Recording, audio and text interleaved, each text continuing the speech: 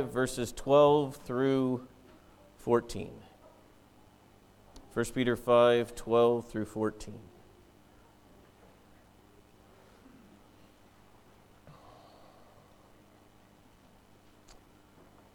Let's look to the Lord in prayer. Dear Heavenly Father, quiet our hearts, quiet our minds, help us to be focused on what your word has to say for us. As we conclude this book here, dear Heavenly Father, help us to be people that remember what we have been taught from your word. Help us not be like the fool that looks at himself in a mirror and quickly forgets what he saw. But help us to allow the word of God to reflect in our own lives, and so we can see you more clearly, see who we are, and our desperate need for you. Help us now. In your name we pray. Amen. Writing a letter. Maybe the last time I could ask you, when was the last time you wrote a letter? And I'm not talking about a letter of the alphabet. I'm talking about when you actually sat down with a pen and paper and wrote a letter. It's become a lost art. But because of the years I grew up in school, I had to learn how to write a letter. This was long before this thing called email, texting, or any of the other snazzy ways of talking to people. We wrote letters. And when we wrote this letter, we had to learn how to write the opening. It was a business letter, it was a casual letter, the different body of the letter, the closing of the letter, and then the fun part of me in my second grade learning how to fold the paper to fit in the envelope. And I was not the greatest with my little chubby hands trying to fold, and mine would never fit in, and then I'd have a weird fold, and the teacher would say, "That's not how you fold the letter," and I would struggle with all of those things. But there's a part of a letter that I was told should not be needed if you spent time thinking about what you were supposed to write. But there's a part of a letter that you call PS, which stands for postscript, that is at the bottom of the letter. And sometimes the postscripts, if you move over them, you miss what is actually going on. Many times the postscript is the thing that you want them to be reminded of. And I came across one letter. This is why the postscript is important. The letter read like this: "Dear Jennifer, I love you so much. I would climb the highest mountain, swim the widest ocean, cross the burning desert just to be with you. See you on Saturday. P.S. As long as it's not raining." And the postscript can sometimes shed light on the other part of the letter of how meaningful this is. And when we come to this postscript here, verses 12 through 14, we need to remind ourselves this is what the writer of the letter, the one who's writing, this is what they want ringing in your ears as the letter ends, as he closes. Another way of saying it's very similar to when a loved one is leaving. Usually the last thing you say to the loved one is, "I love you," because you want them ringing in their ears that you love them, all right? And these things are important. And it's interesting here, I just did a little quick trying to figure out when did we start this letter, and I'm sure you all have this date marked in your Bibles. We started actually in December 6th, 2021, working through Peter. Now we took some different detours along the way. But in a way, it's a sad ending. I was standing up here and I said, turn your Bibles to 1 Peter 12:14, and it might be a while until you hear me say, turn your Bibles to 1 Peter again. And it's just interesting. It's almost like I'm losing a lost friend of mine that we've been in this book for this long. And it's interesting, as he closes this book, here's what he says. It's the title of the sermon, Stand Firm. So let's read 1 Peter 5:12 through 14. "By Silvanus, a faithful brother, as I regard him, I have written briefly to you, exhorting and declaring that this is the true grace of God. Stand firm in it. She who is at Babylon, who is likewise chosen, sends you greetings, and so does Mark, my son. Greet one another with the kiss of love. Peace to all of you who are in Christ." There's a couple observations real quick that I just want to get out of the way as we walk through this. Peter is the writer of this letter. But if you're reading here, you notice if you were to look at verse 11, seems like he's concluding, and he concludes with the phrase, "To him be dominion forever and ever, amen." You think the book would and he would write Peter, and away we would go. But he talks here a little bit about this Silvanus. Now this Silvanus guy is another name for the word Silas, which is most likely the same Silas that Paul and Silas in Acts are running around with. Silas is a faithful friend of Peter. And most likely, which is clear here, that Peter has been dictating this letter to Silvanus. This is a very common thing at the time. You'd have a scribe. Some in church history, now again, this is not Bible, but this is church history, which have concluded that Peter at this time may have been blind. That's why he is having someone dictate, that while he's reading it, he's saying it and someone's scribbling down what he's writing. Why he uses the term faithful brother. Again, but this is just speculation. I'm letting you know like what history tells us. Because why did Silvanus have to be a faithful brother? So when Peter's writing down, he's actually going to write down what Peter's actually saying, that he's not, lying or anything else in this. Also, too, it seems as if Silvanus also delivered the letter as well. He's saying by him as well, that maybe he was the one that after he wrote this for Peter, because Peter was in Rome during this time, that Silvanus had the strength, because he might have been a younger man, to go and give the letter to the churches spread abroad. But either way, we see that Silvanus is the letter carrier, and most likely the letter scribe as well. And notice he says, I have written to you briefly. Again, 5 chapters according to Peter's writing briefly, so we can then boldly say we've only been in 1 Peter for a brief moment as well, then, if we're going to use the timing of these guys. But when we think of what Peter has to say here at the end, the first point we're going to see here is he tells them to stand firm in the faith. Stand firm. And this standing firm in the faith, what he means by this, he's saying, declaring this, that the true grace of God, we are to stand firm in it. This true grace of God, to stand firm. So what does it mean to stand firm in the grace of God? There's an old hymn that I think describes this well. When we think of the idea of standing firm in the grace of God, there's an old hymn that says, on Christ a solid rock I stand, all other ground is sinking sand. And now I want to be clear on this. My confidence is not in my ability to stand, but on the rock in which I stand. All right? Your confidence is not in my ability to stand, but on the rock in which I stand. All right? Because many times we can think, well, look what I've done. But that's not what the text is saying. We're standing firm in the anchor of God. And notice what he says here. I've written to you briefly, exhorting and declaring that this is the true grace of God. Notice these 2 words. First, let's look at that word exhort. This word exhort literally means to strongly encourage.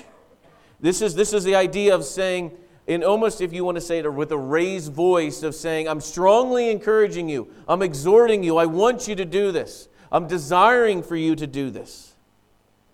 And here's what he's saying. What gives him that strong exhorting? Peter has witnessed a struggle. Because notice what he says. Exhorting and declaring that this is the true grace of God. Peter's witnessed a struggle, and he knows what God has said is right. Remember, Peter's writing to a group of people that are going to be incredibly persecuted. Many of them are going to die in the next 2 or 3 years here of the persecution under the Roman world, and he's reminding them, he's exhorting them to stand firm in the grace of God, because he knows what that struggle is going to be. And he knows the only way for them to faithfully make it through the persecution is going to come after them is to stand firm in the unmerited favor of God. You did not earn this. Peter is going to understand this. When you look at the life of Peter, there is no way that Peter is saying, in any way, shape, or form, was I ever going to be good enough to earn this grace of God? And so when I understand that what I'm standing in is sheer grace, that rock on which I stand is even the grace of God. This is an unmerited favor, that the fact that I even stand for the truth, that it's all God and God alone. We stand firm in it. And here's why he's saying he exhorts us. The ground of that exhorting is declaring. This word declaring means I'm a witness, I have seen it. Peter's saying, I've seen with my own eyes what is going on here. I have lived with Jesus. Literally, I have seen it, I've witnessed it. Remember 1 Peter 5:1, where Peter says, I exhort the elders among you as a fellow elder and a witness to the sufferings of Christ.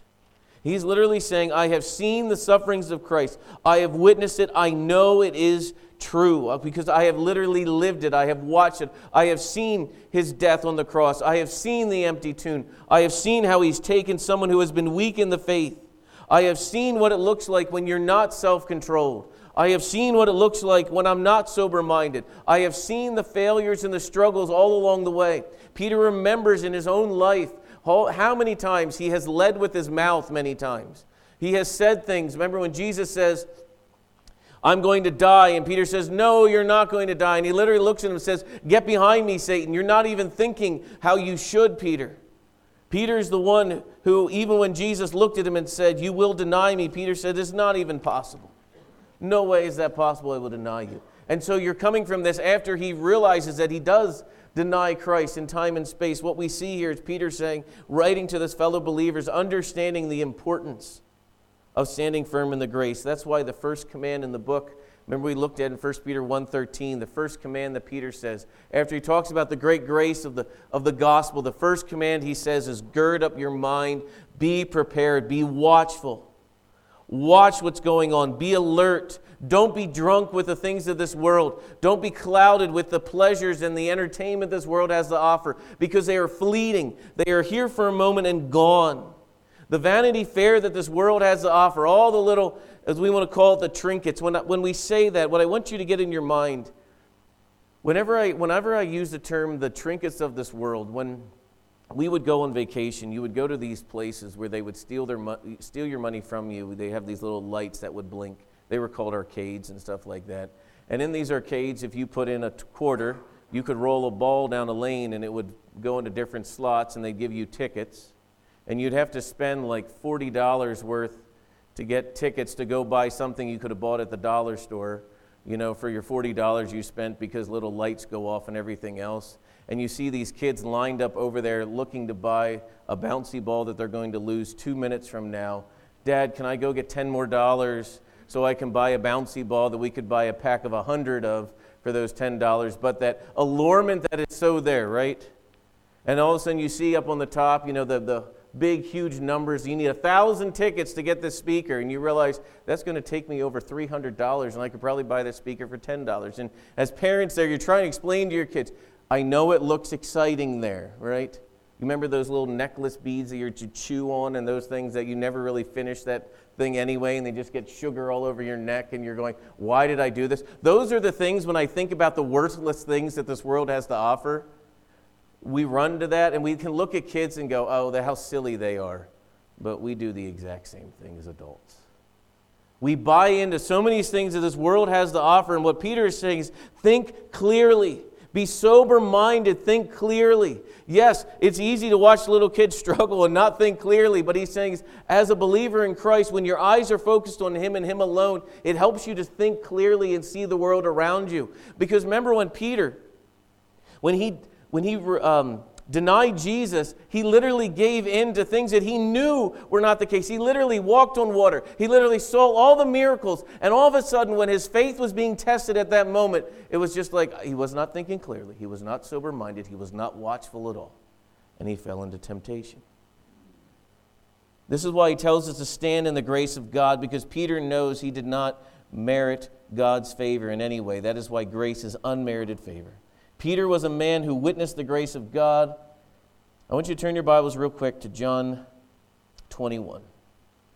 John 21, verses 15 and 17.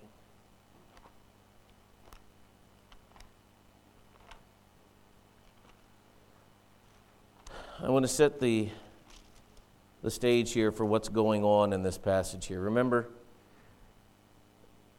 on the night Jesus was betrayed, he told Peter that he was going to deny him 3 times until the cock crows. And so what we have there is Peter then denies him, and immediately once the cock crows, it is clear that Jesus and him locked eyes, and Peter knows that what Jesus said he was going to do, and the remorse that happened there. One of the beautiful things to study in Scripture too is Judas, when he comes to his senses and realizes the sin that he has done, goes off and he is showing more remorse. Peter is showing repentance. Because Peter goes and weeps bitterly, Judas goes and hangs himself because he does not repent of his sin. And we see the difference between remorse and repentance. But what has happened here is, by the grace of God, Peter is going to be restored on the beach here. Now, again, we don't have any writings from Peter that talks about what he was thinking from the moment after his denying of Jesus, other than weeping bitterly. We know that he met up with Jesus a couple of times with the disciples, but now they're going to have this confrontation here in front of each other. Because Jesus is on the beach while they're out fishing, and he made them breakfast, and they're going to have a conversation. And it's interesting, they finish breakfast, and then Jesus turns to him. I can only imagine if I was sitting there going, that whole time you're eating, I wonder what type of appetite Peter's having, because he's like, I know we got to deal with this thing, because the last time we were together. But we see the gracious God. Verse 15, and when they had finished breakfast, Jesus said to Simon Peter, Simon, son of John, do you love me more than these? And he said to him, yes, Lord, you know that I love you. He said to him, feed my lambs. He said to him a second time, Simon, son of Jonah, do you love me? And he said, yes, Lord, you know that I love you. And he said to them, tend my sheep. He said to him a third time, Simon of John, son of John, do you love me? Peter was grieved because he had said it a third time, do you love me? And he said, Lord, you know everything. You know that I love you. Jesus said, feed my sheep. What we see here is a beautiful picture of Jesus saying to Peter, if you love me, it'll be seen by telling others about me, by feeding the flock. And what is 1 Peter? Peter feeding the flock. Peter, a man who was cowering in the, if you want to call it, in the shadows of life, because of God's restoring work, because of Peter's repentant heart, lives a changed life. Peter, a man who, by a small servant girl who had no power to do anything other than say, I think you were a follower of Jesus. And he could have said, yeah, what is it to you? What's a servant girl going to do? Nothing. She's a servant girl. She has no power. But just a servant girl unraveled him. Now Peter, because of the way God restores him here, Peter's going to stand in front of the authorities of that time and be bold for the truth. So when Peter says we stand on the grace of God, Peter is saying there is nowhere else to stand but on the grace of God. We don't stand in our own strength. We stand on His strength and His strength alone. I want to take a moment here and talk about the difference between being repentant and repentance versus remorse. Remorse is the idea that you've been caught, that someone has exposed a sin or something like that, and you just go, well, that stinks, and you just move on. Repentance is saying that you've sinned against a holy God, and you're willing to do whatever the change is necessary. That is hard. Repentance is painful yet sweet at the same time. Because repentance, you deal with a situation. Remorse is you hope it goes away and just ignore it. When Peter's restored here on the beach, the Lord goes right at him with 3 statements. That is not missed by Peter. Peter denied the Lord 3 times. It's interesting, the Lord does not say to Peter, go off and do some type of spiritual act, go off and, do you really mean it, and all these other things. Peter goes, you know my heart. And the Lord says, then do what I've commanded you to do. Live in obedience. There have been so many times when Peter has penned words that you would call them that cost him. Words that he would say, you know my life, like it's literally written in the Gospels all about me. My failures, my struggles, but all this. But what caused him to stand firm? It was not looking at his past, it's who he was in Christ. And so the part that I would say to you guys as a flock, your past does not define you. Who you are in Christ does. Yet it's so easy to live in the past and to act as if we've been defeated or we cannot have victory that He's called us to have. But the way to victory is repent and sin no more. And cast your heart and your anxieties on Him because He cares for you. It's interesting here, Peter, and after saying stand firm in the faith, stand firm in the grace of God, he then has some family references here, which is kind of interesting. And so the last part here, I want to work through, what does this family of God look like? So in verse 13, it says, she who is at Babylon, who is likewise chosen, sends you greetings. Now, I would say the majority of people who study this passage and the commentators on this all fall to one side, and there was one that said this is referring to Peter's wife, but I don't follow that at all in the argument of the text. I would argue that, first of all, when you say Babylon, so is he talking about like the Persian Gulf area over here? No, by the time that Peter is writing this, Rome has been treated as the new Babylon. Remember, the Babylon of old in the Old Testament was a land of evil and debauchery and all these other things, a land of captivity. Rome now has been the captors of the Palestine and that whole area over there. And so very quickly, the New Testament writers refer to Rome as Babylon, the new Babylon that is going to come. And so it is pretty clear that he is speaking here of the church that it is in Rome, who is also chosen by the grace of God, not because of any merit they have, sends you greetings. So this I would say, is him at the end saying the family of God that is in Rome is sending you greetings in the way that they would have known that as well. And then we have this phrase here too, Mark, my son. I do not believe this was his biological son, Mark. John Mark and Peter had a very tight relationship. You can go back through and study the book of Acts and see how they interacted with one another. But notice he calls him my son, my spiritual son. And before I dive into that anymore, go back to Silas or Silvanus here, and what does he call him? My faithful brother. All right, so we have a lot of family talking about here, and these people are most likely not biological family. And so when we have to think through this here for a moment, to put our lenses on and start going through this. So I want to spend some time first talking about Silvanus, the faithful brother. Now, I want to be clear on this. Yes, we desire, and we talked a little bit about this in Sunday school, our desire is for the leaders of the church to be faithful, because as the leadership goes, so goes the church. All right, and that's across the board. You have corrupt leadership, you have a corrupt society. If the leaders are not faithful, if the leaders are not pursuing after Christ, we cannot expect the flock. That is why Satan knows this. You attack the leadership, you scatter the flock. And so now all of a sudden he says, my faithful brother Silvanus. And when we think about this faithful brother Silvanus, this idea here is that we need not just faithful leaders, we need faithful church members, faithful followers of God. Because if the church is not faithfully following God, we have no hope. So when you sit there and go, well, I'm not in leadership, it doesn't really matter what I do, I would say, yes, it matters a whole lot. Because imagine Peter, if he is blind at this time, writing this, what does he need? Have a trusted follower of God to communicate the truth that God has given Peter to the world around him. He needs to be faithful. Your walk with God is no less significant than anyone else's walk with God. We need faithful men and women in the church that can be trusted to lead the church, that can be given responsibilities in the church to follow what God has called them to do. There is no insignificant church member. We all play different roles. Your faithfulness is just as important as anyone else. Also, too, when we think of this spiritual son in the faith, this is challenging.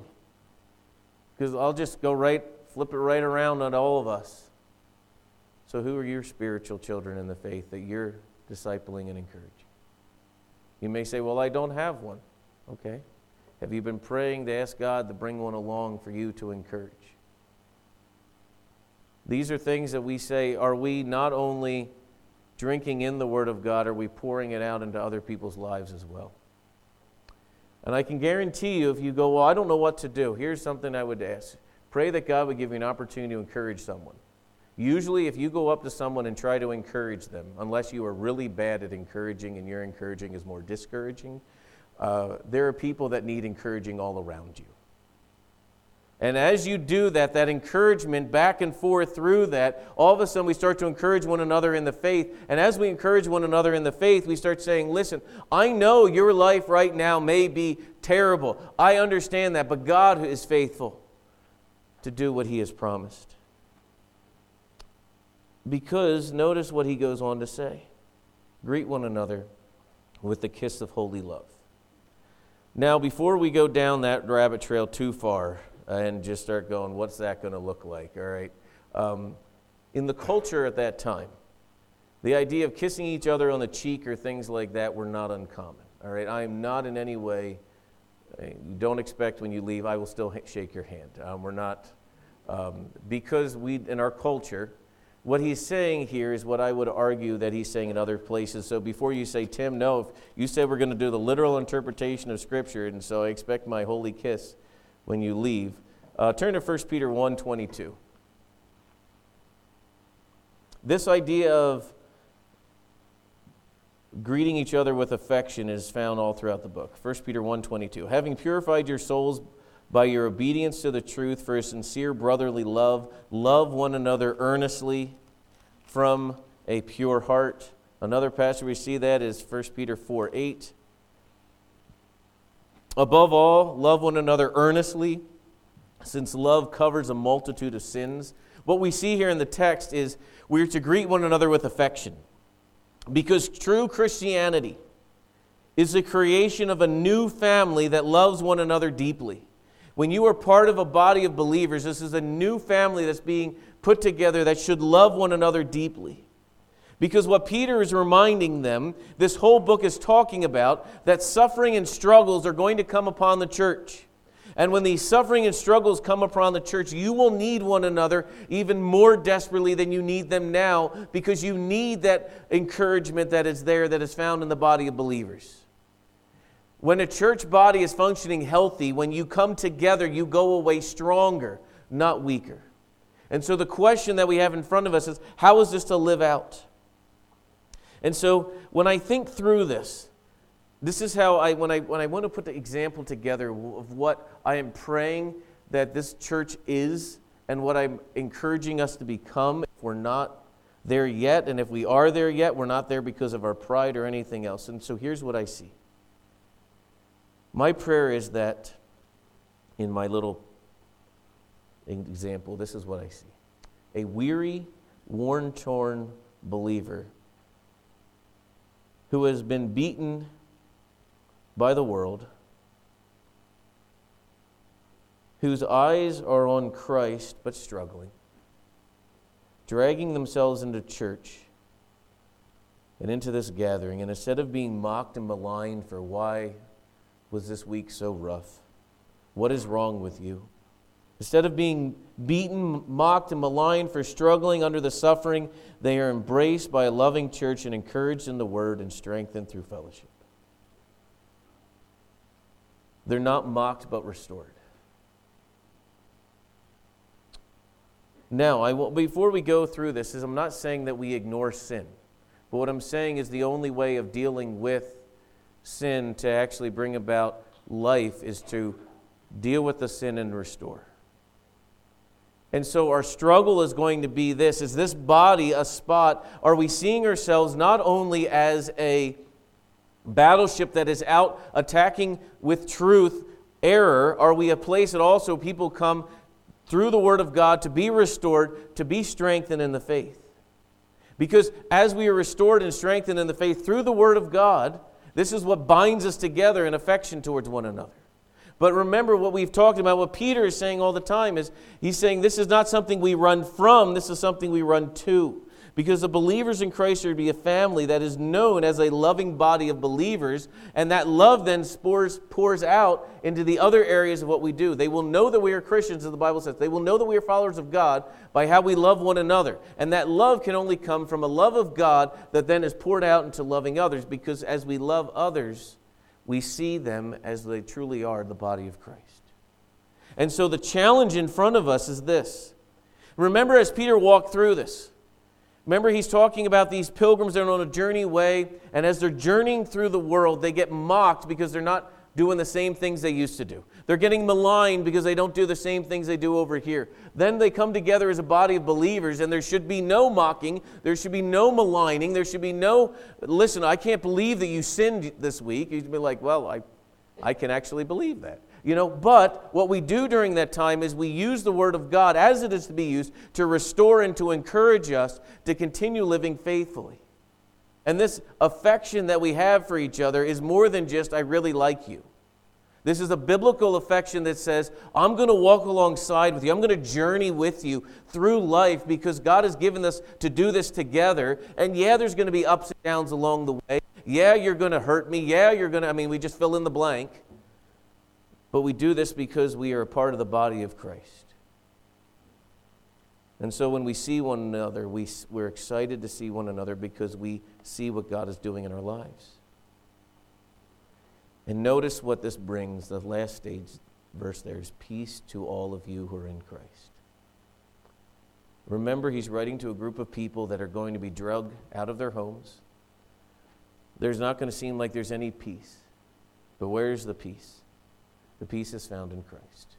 You may not have peace in this world, but there is a day coming that you will have peace, where all wrongs will be made right. And so as he closes this book,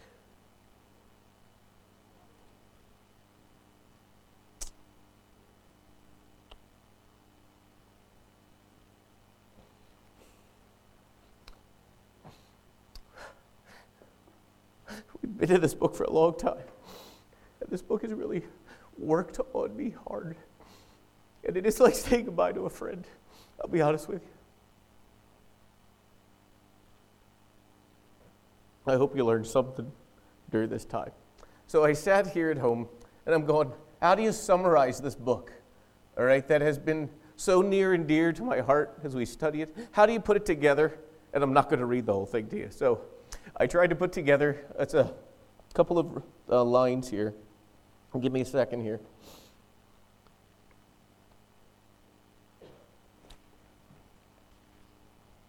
So here we go. The life of a believer. The life of a believer in a community is one of a pilgrim walk, walking the road of suffering designed by God to refine you. The life of a believer in community is one of a pilgrim walking the road of suffering designed by God to refine you. The Spirit's empowered journey of the believer is marked by a watchful, sober-minded, self-controlled living. The Spirit-empowered journey of a believer is marked by a watchful, sober-minded, self-controlled living. Because the devil is roaming about seeking to devour. This journey home is one walked on the firm ground of the grace of God. I'll say that one more time. The life of a believer in community is one of a pilgrim walking the road of suffering designed by God to refine you. The Spirit-empowered journey of a believer is marked by a watchful, sober-minded, self-controlled living because the devil is roaming about seeking to destroy. This journey home is one walked on the firm ground of the grace of God. We're going to stand here and sing a song, Almost Home. And as we conclude 1 Peter here, I want us to be encouraged by what Peter had to say for us.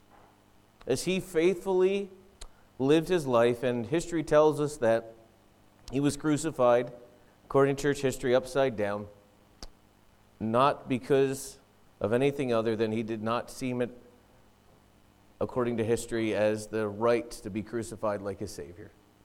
So he would go upside down. We stand in awe of what God can do in one man's life. But Peter would say, don't look at me. Look to him. Because it's that same grace that took a fisherman and made him be able to stand before the powers of his day and boldly proclaim the truth. Is that same grace that can give you the boldness to stand up for what is right. So let's pray, and we will conclude our time in Peter. Dear Heavenly Father,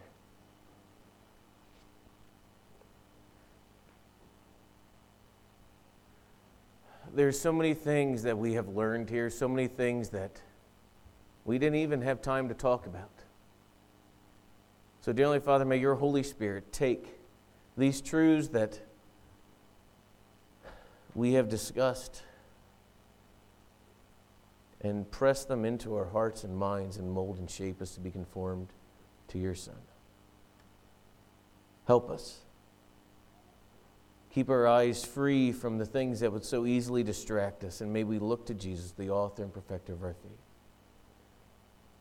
Seeing the past of men like Peter, men like Paul, men like Mark and Sylvanus who have gone on before us, faithfully living out the race that was set before us. So, dear Heavenly Father, as we are almost home and as we can almost see, as Pilgrim stood on the banks of the Jordan in Pilgrim's Progress and he could take a breath of that air of heaven, help us to understand that we are not there yet. So help us to be faithful, following you. In your Son's name we pray. Amen. You could stand with us as we sing.